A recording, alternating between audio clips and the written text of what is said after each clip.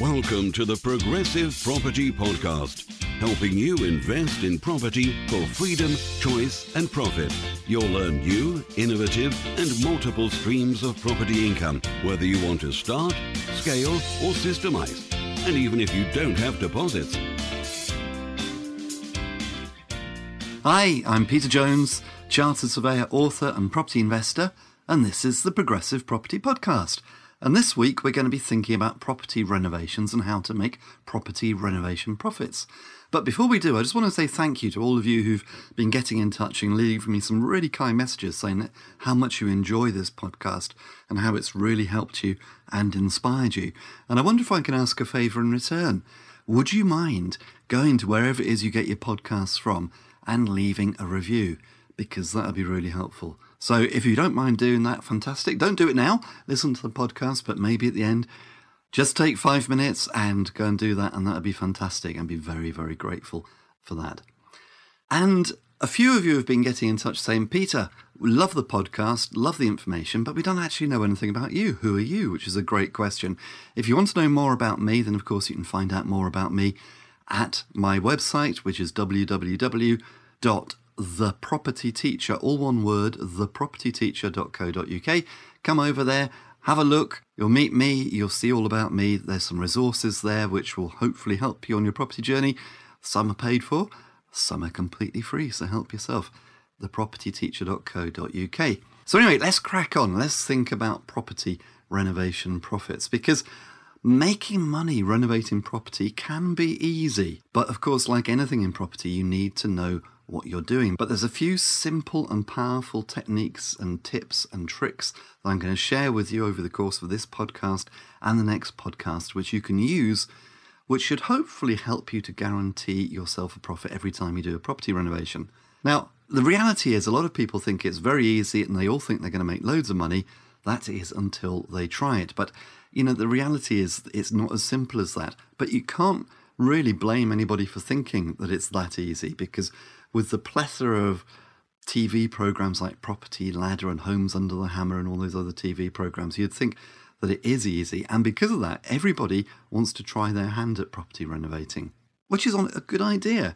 After all, it can be a highly profitable property strategy.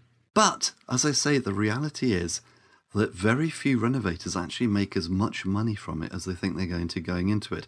They could, by the way, just by doing a few simple things which I'm going to share with you. Now, over the last 20 or so years, I've renovated more than 100 properties.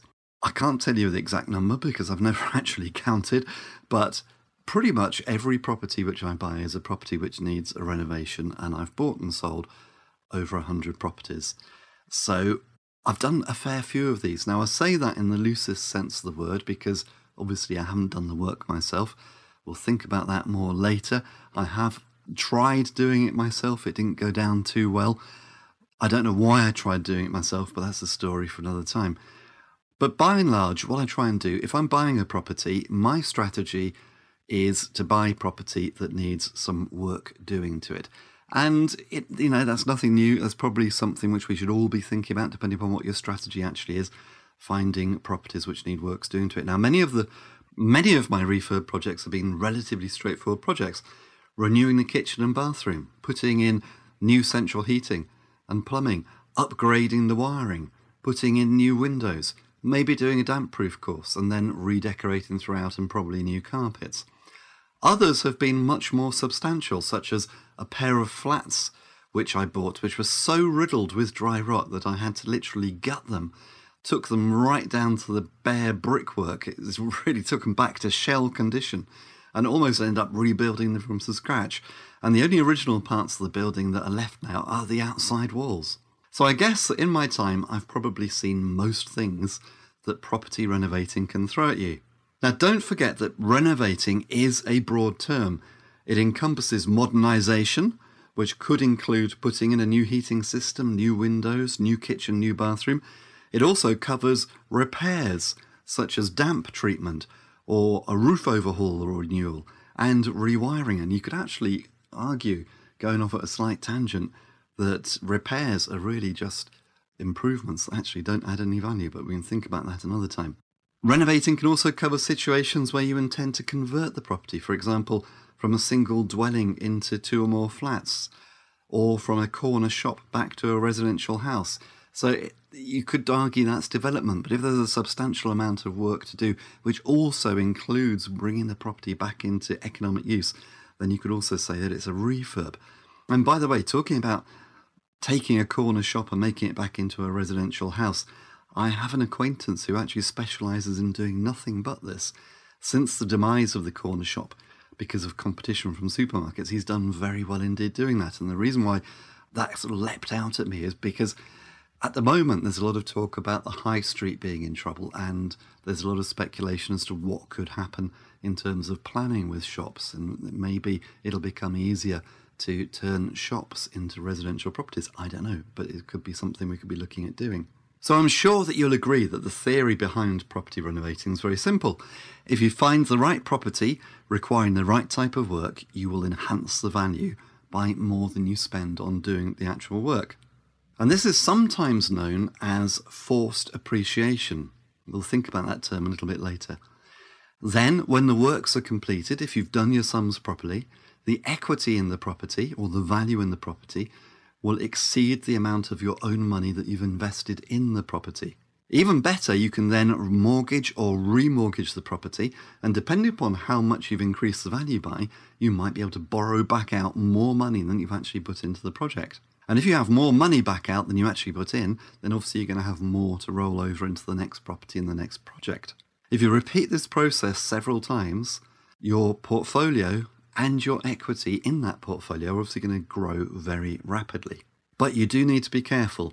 If there's one thing that the plethora of television programs featuring house makeovers and refurbishments has done, it's shown the population at large that making money from property refurbishment isn't a dead cert. Making a profit requires a lot of careful planning and preparation. All too often, the programs like Property Ladder and Homes Under the Hammer have shown that it's not just a question of buying a rundown property, giving it a lick of paint and then selling it on. More often than not, for various reasons, many of the aspirant property developers have struggled to make a profit at all. In many cases, they were bailed out purely because property prices were increasing at the time. And actually, if they'd done no work at all but just sat on the property, they'd have made the same amount of money. That's a little bit sad, isn't it? Others were less fortunate and made a loss despite the work that they did to the property. Knowing when to do a property up and how to make sure you make a profit is one of the key tools of success in a property investor's armoury. I, for one, like to use forced appreciation, as it's often known, whenever I can. So appreciation is the increase in value of a property due to market movement, whereas forced appreciation is pushing the value of a property by means of improving, repairing and modernising. In other words, you do the work to make the value go up. It's not just driven by the market and prices going up generally. Now, depending upon the condition of a property when he or she buys, an investor may have no option but to repair and modernise if they're to bring the property back into functional use. That's the type of property which I try to find when I'm buying a property. So benefiting from forced appreciation per se might not be the motivation behind the works, but it might be a secondary benefit. In other words, the property just needs the work anyway before anybody can move in, but actually doing those works creates a really nice profit. But obviously it's going to make sense, if you can, to go out and look for properties that are past their best so that you can squeeze an increase in equity or an increase in value. But obviously it makes sense to go out and look for properties where you can increase the value and increase the equity that you have in the property. And one of the big benefits of doing this is that it's going to give you more options when it comes to financing or refinancing the property in the future. I will be thinking about that a little bit later as well.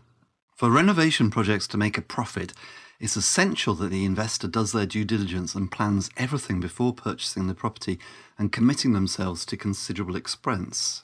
And we're going to think about some of the things that we need to think about when we're refurbing a property in some detail in a moment. But before we do, let me just give you a sort of quick overview of some of the things we need to be thinking about.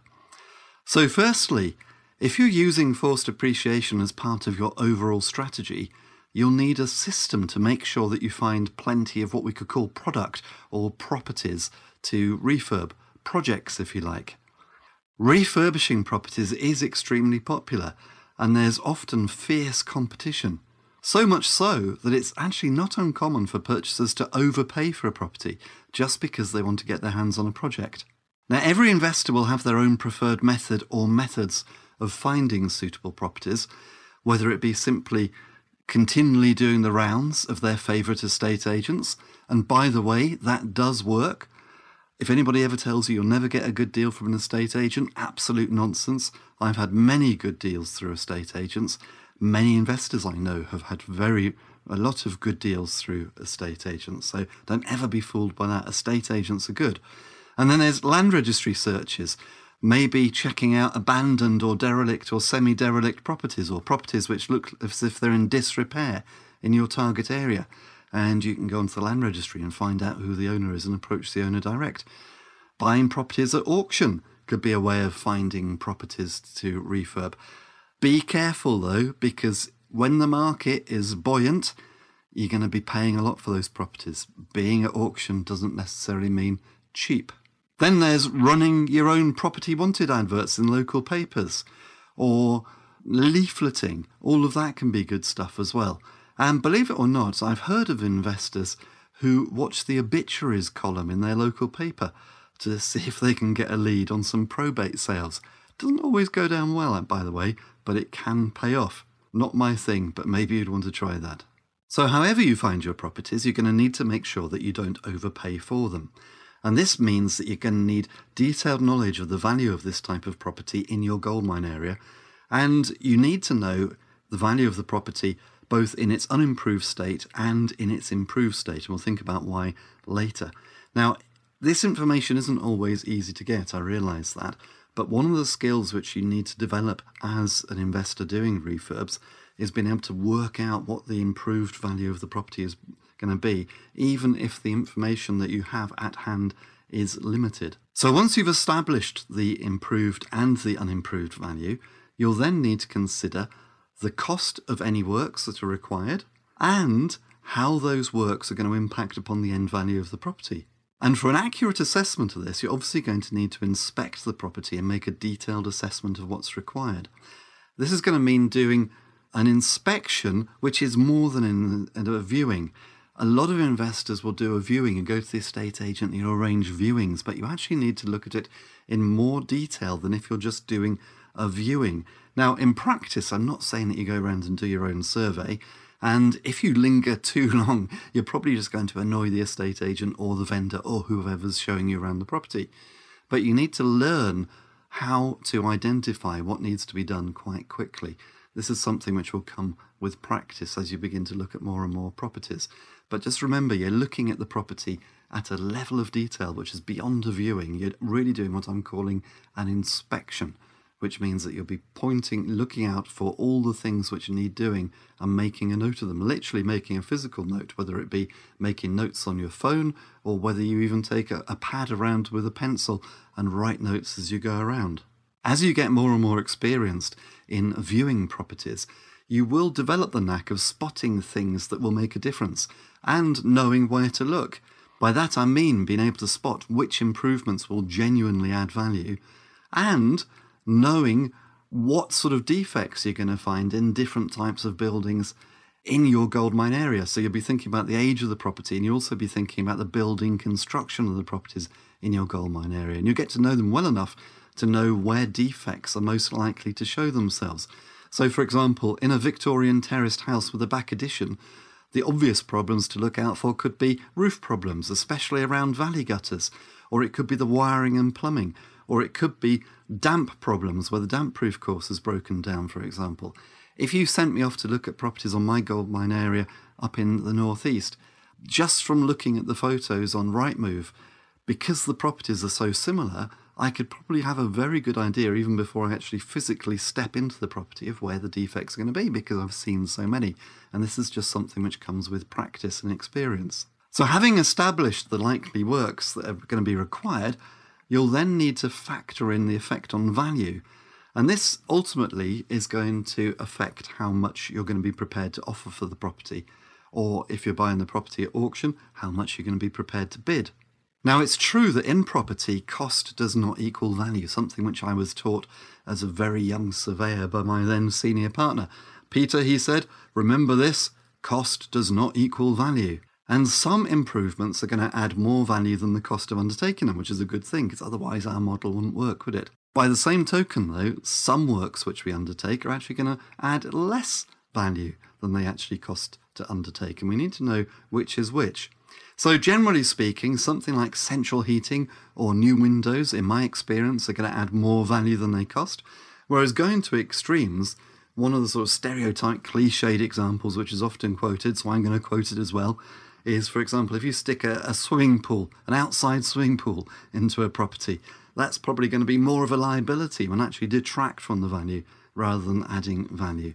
But you have to think about what it is that you're going to be undertaking and whether that's going to add value. And a lot of this is going to come down to where you're actually doing it in the country. Sometimes I'm asked, Peter, how can I know how much works are going to add to the value of a property? Can you tell me, Peter, how much a conservatory will add to the value of a property? Can you tell me how much central heating will add to the value of the property? And the honest answer is no, I can't. Because wherever you're doing your refurbs, it's going to be a different story. So, for example, if you do a refurb in London, and say, for example, you're able to create a parking space or a garage in London, you'll probably add £1 million to the value. I don't know. I'm told in London everything's going to add £1 million. They're all very expensive properties.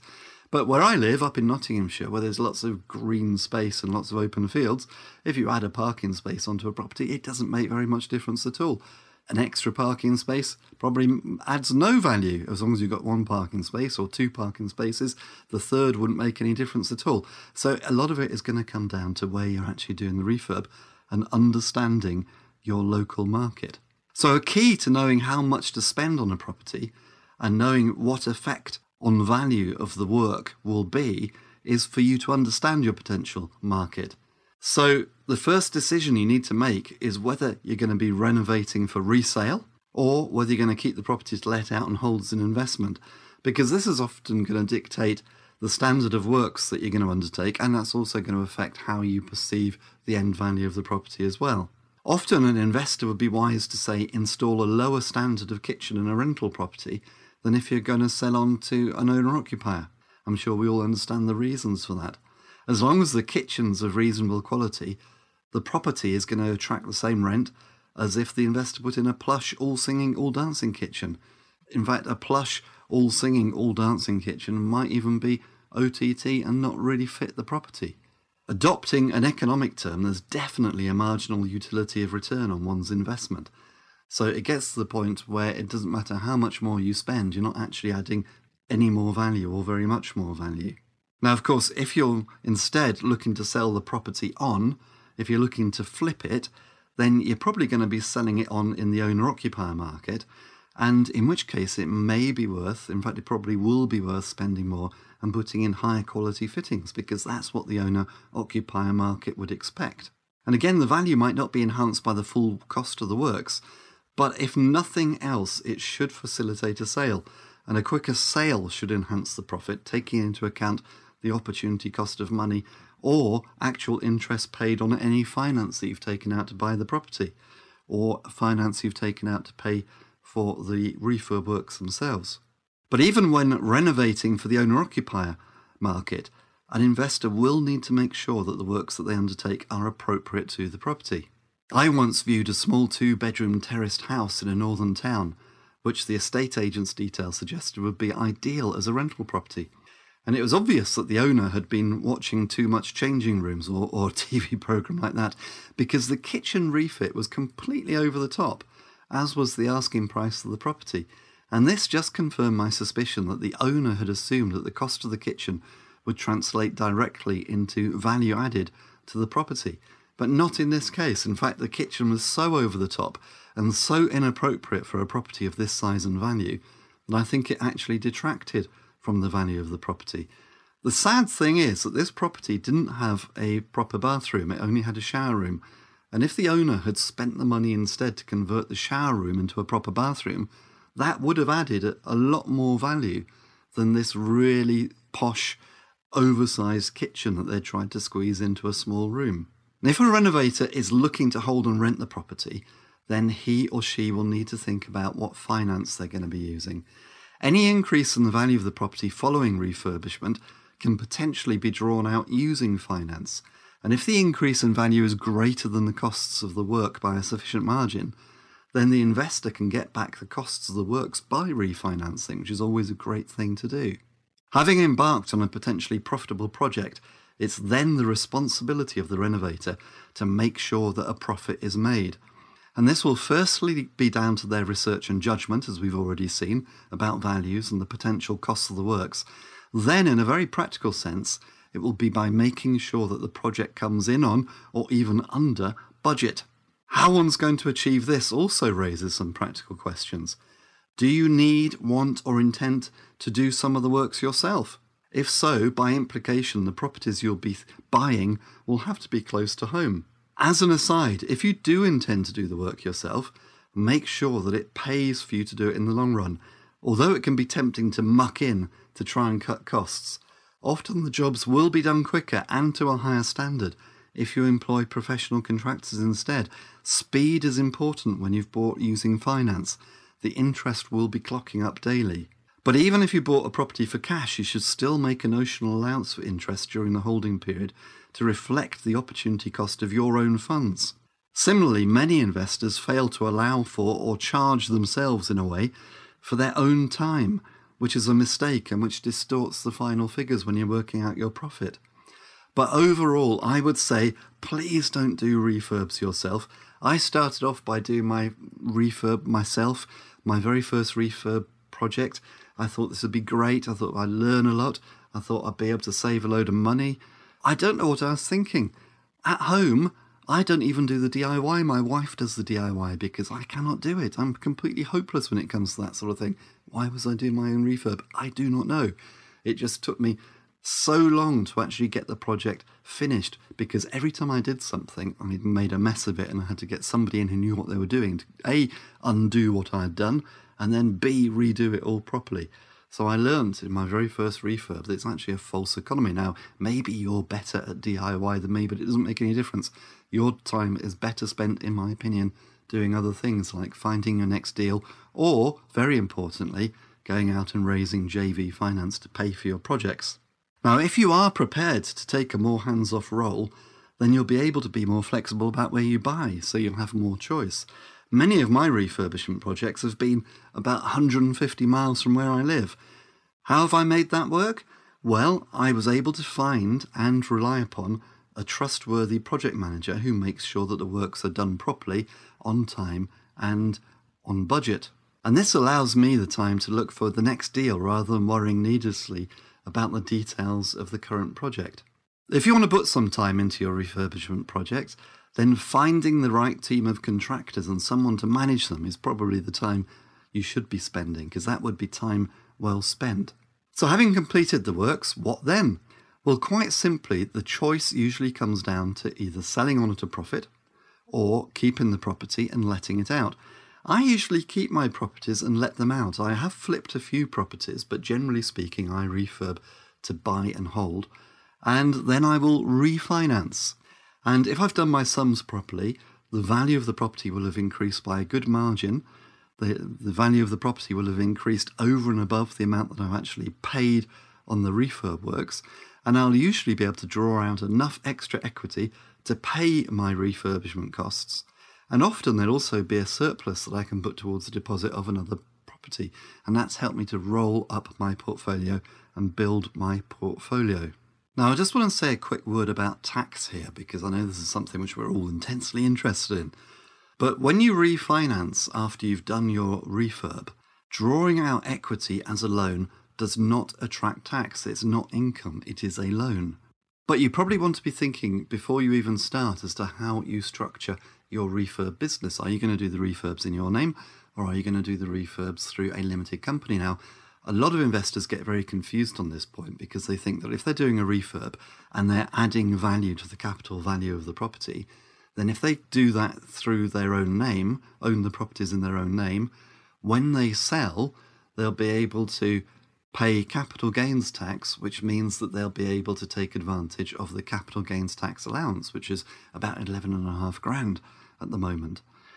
it doesn't actually work that way, because the reality is that if you're going to be refurbing and flipping, then HMRC are going to see that as being a trade, and so they're going to want you to pay income tax. Now, you might get away with your first property, you may not, because it all comes down to intent. And if HMRC can see, even if it's your first refurb, but your intent was to have a business which buys properties, does them up and sells them on, then they're probably going to want you to pay income tax from the very beginning. You may be able to get away with your first property or two. You need a good tax accountant who's going to help you with that. So to get around that, the best way forward is probably to do any flipping through a limited company. Now, the advantage of a limited company, of course, is that if you buy the property using finance, you can offset the mortgage interest against any profits that you are calculating for corporation tax. Now, what if you're just going to buy the property and refurbish it and then keep it and rent it out as a buy-to-let? Should you do that in your own name, or should you do that through a limited company? Well, the received wisdom at the moment is that probably most investors should buy and hold properties into a limited company. Now, you need to talk to your accountant about this. I'm not an accountant, I'm not an IFA. Everybody's personal circumstances are different, everybody's financial circumstances are different. So what I'm advising may not be right for you, usual caveats.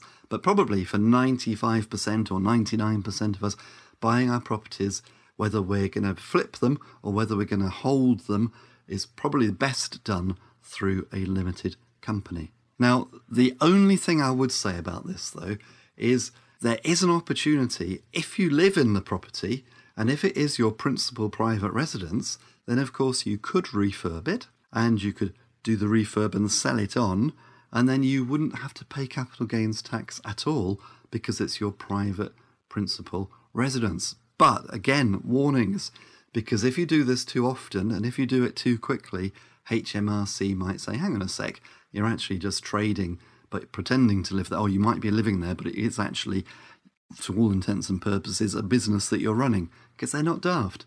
So you may need to live in the property for 12 months to 2 years.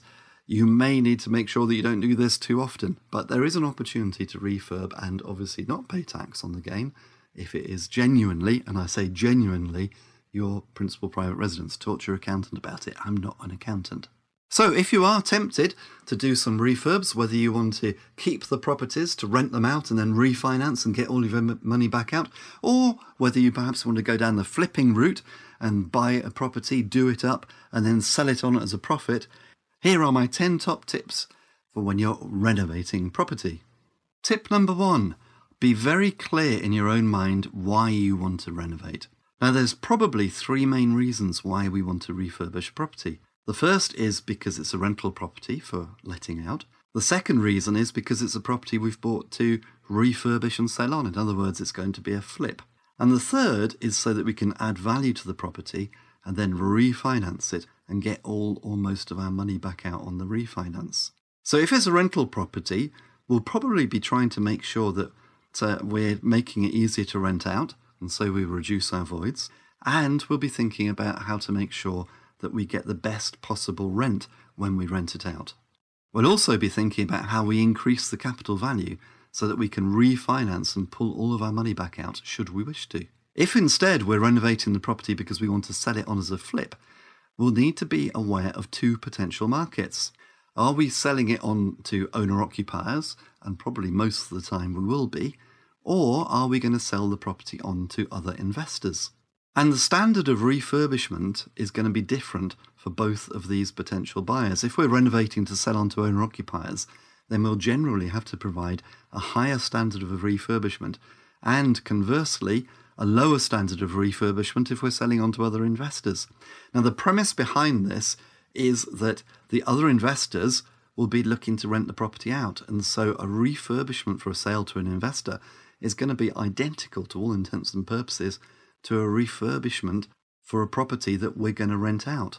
And if that's the case, then we'll be looking to bring the property up to a good but not exceptional standard. Probably means we're going to be using harder wearing finishes. We may be not using quite top of the range finishes. There's a difference, isn't there, between the finish for a rental property and a property for an owner-occupier. And by the way, I'm not suggesting that we're rogue landlords. I'm not suggesting that we're finishing the property to a poor standard. I'm just saying that we're not doing it to the same standard as if we were looking to do it for an owner-occupier. If we're renovating a property to sell on to other investors, their main concerns are going to be the yield that they're going to achieve, or in other words, the rent that they're going to achieve relative to the purchase price. And they'll probably be wanting to buy the property at a discount, what nowadays we'd call below market value.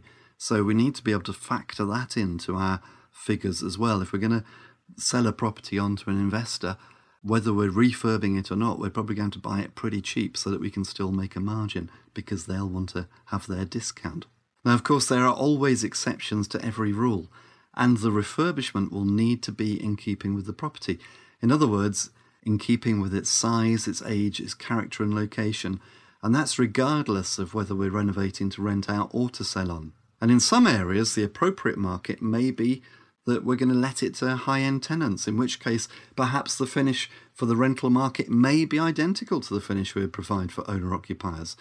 Or in some cases, such as at the very top end, where we're looking at perhaps corporate lets, for example, the finish may actually be higher than for owner-occupiers. So there are no hard and fast rules about this. You just need to understand your market. A lot of people think of renovating property to sell on at a profit when the work's done, but don't forget that buying to do up and buying to hold and let are not mutually exclusive. In fact, there are definite benefits in combining the two. Having cut my teeth doing up a couple of properties to sell on, but having also enjoyed the benefits of let and hold through buy to let, as often as I possibly can, I now try to combine the two by buying to do up and then letting and holding. The premise behind buying to do up is that it will result in a profit. The money you spend should be on things that will improve the property and so increase the value of the property, and it should be increased by more than the amount that you spend on the works. If you buy to do up and sell on, you would take this profit as a lump sum. If instead you do up and then hold and let, this profit will translate as an increase in the equity that you hold in the property. If the equity increases, this can either be seen to reduce the gearing if you've used finance, or alternatively can be taken out by way of mortgaging, remortgaging, or as a further advance, and can then be used to buy or refurbish other properties, or to pay your salary as a property developer.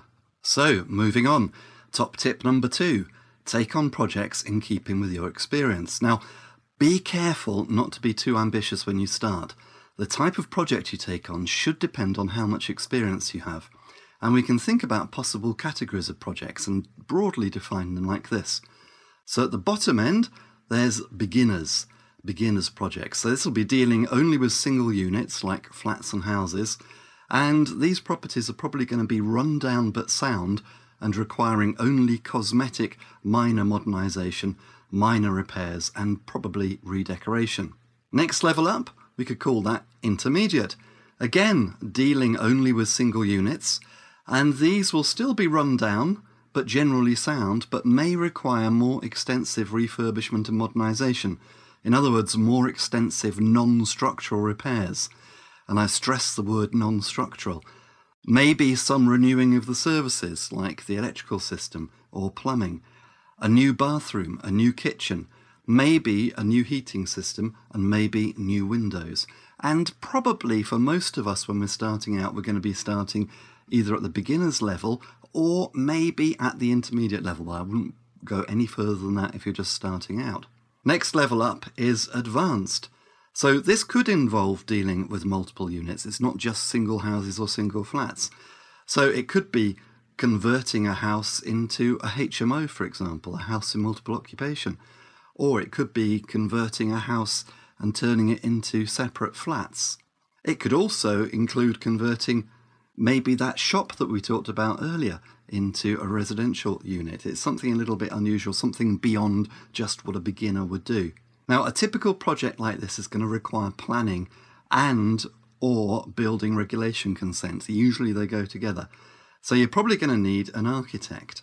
And the property could be run down and not sound, and it could require some structural repairs. There's the S word, which we were trying to avoid earlier, structural repairs. So that could be something like settlement or subsidence. Could be a major roof failure. Could be major damp problems with associated rot, for example. All of that is going to come under advanced. You don't want to be starting off on that kind of stuff. Next level up from advanced is what I would call expert. And this is going to include large conversion projects, wholesale redevelopment, anything to do with listed properties, anything which sounds a little bit hard, to be honest. Now, although it's sensible to learn the basics before you become too adventurous, by the same token, don't underestimate what you can achieve either. My list is just a guide, and there are no hard and fast rules. Even if there were rules, all rules are there to be broken, aren't they? I've heard it said that beginners should only take on projects that require minor cosmetic improvements. But I think that if you think you're up to it, it can be easier, quicker, and more financially rewarding to, say, take on a project with major structural problems if that problem is relatively easy to rectify than it can be taking on a project with lots of little problems, lots of niggly things. That's your choice. It can be easier to organise and manage one big job and to keep a rein on the costs than it is to sort out numerous minor problems. And by the way, although I've sort of broken it down into those classifications, don't forget this. No matter where you feel you are on that scale, whether you're at the beginner or the advanced or the expert or the intermediate or whatever, if you take on a JV partner, having a JV partner on board who's got more experience than you will allow you to do bigger, more involved projects, and that's absolutely fine too, and you'll learn an awful lot as well. One of the major benefits of having a JV partner isn't just the money, if they're providing the money, but it's the expertise which you can learn from as well. And refurbs is a great place to take a JV partner on who knows more than you. Moving on again, tip number 3. And this might sound obvious, but you'd be amazed how many people actually forget this when they get very excited about taking on their project. But don't start any project unless you're confident that you're going to make a profit. Let's face it, unless there are good investment reasons for doing otherwise, there's absolutely no point in taking on a project that does not result in a profit of some kind. So do make sure, when you're calculating how much you can pay for a property, that you allow for a realistic profit in the figures. So, for example, if you were buying a property to do up and then flip, when you're calculating how much you can pay, you'll need to estimate as accurately as you can, first off, the sale price of the property once it's modernised. Once you know the eventual sale price of a modernised property, you can then deduct from that the amount of any fees, such as estate agents and solicitors' fees, which will be payable on the sale when you flip the property, and you will deduct the cost of the works, including surveyors and architects' fees, if that's relevant, and a contingency. Always important to put in a contingency because there's always going to be something you don't know about, and there's always going to be something which is going to cost more than you expect. And if you've come on Masterclass and you've heard me talking about refurbs, you'll have heard me say, I don't understand why we always have these things which are unexpected, because it happens every time. So we should be expecting the unexpected, in which case they're not unexpected, they're expected. There we are. Won't go into that any further. You know what I'm saying. Allow a contingency. Allow for interest on a loan for the property. Purchase price, if you're buying the property, allow for the interest on the loan, which might be the whole purchase price or a proportion thereof. And you'll need to allow for interest on any loan that you take out to cover the cost of the works. And then finally, last but certainly not least, make an allowance for your profit. Now, this could be a percentage of the price of the property. It could be a percentage of the end value of the property. Or you could just say, look, I'm going to take £10,000 or £15,000 or £20,000 or £50,000 or £100,000 or whatever you think is a reasonable profit given the size of the project. Now, of course, if you're buying the property to rent it out, if you're going to buy it as a sort of a hold and a let, a buy-to-let, I suppose we would call it, then you're going to do a slightly different calculation, because the way that I would start thinking about how much I could pay for the property is to think about the value of the property once it's refurbished, and then think about how much you're going to be able to borrow against that. I talked earlier about the importance of being able to refinance it and get your money back out. Well, if you want to get your money back out, look at what the property is going to be worth, work out how much of a mortgage you can get on the property once it's been refurbished, and then from that you can deduct your costs. Now, you wouldn't be deducting profit from that, because the profit, in a sense, is going to be the equity, because most banks are probably going to lend you 75%. So you've got 25% built in already, which we could call your profit, for want of a better word term. But you work out how much you can actually borrow back out, 75%, for example, of the end value of the property after the refurbishment. And then from that figure, you could deduct the cost of the refurb and any fees, and what's left over is the amount, in effect, that you can afford to bid for the property. So that's tip number 3. Now, I've got 7 other great tips for you. I hope you're enjoying this. I hope you're finding this really helpful.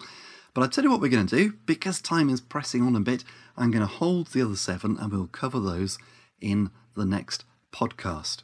So don't forget, if you want to know a little bit more about me, come to my website, www.thepropertyteacher.co.uk. Some great resources there which you can pick up, some for free, some you pay for. It doesn't really matter. You find out a bit more about me. It'd be great to see you there. And if you can leave a review about the podcast, that would be really, really helpful as well.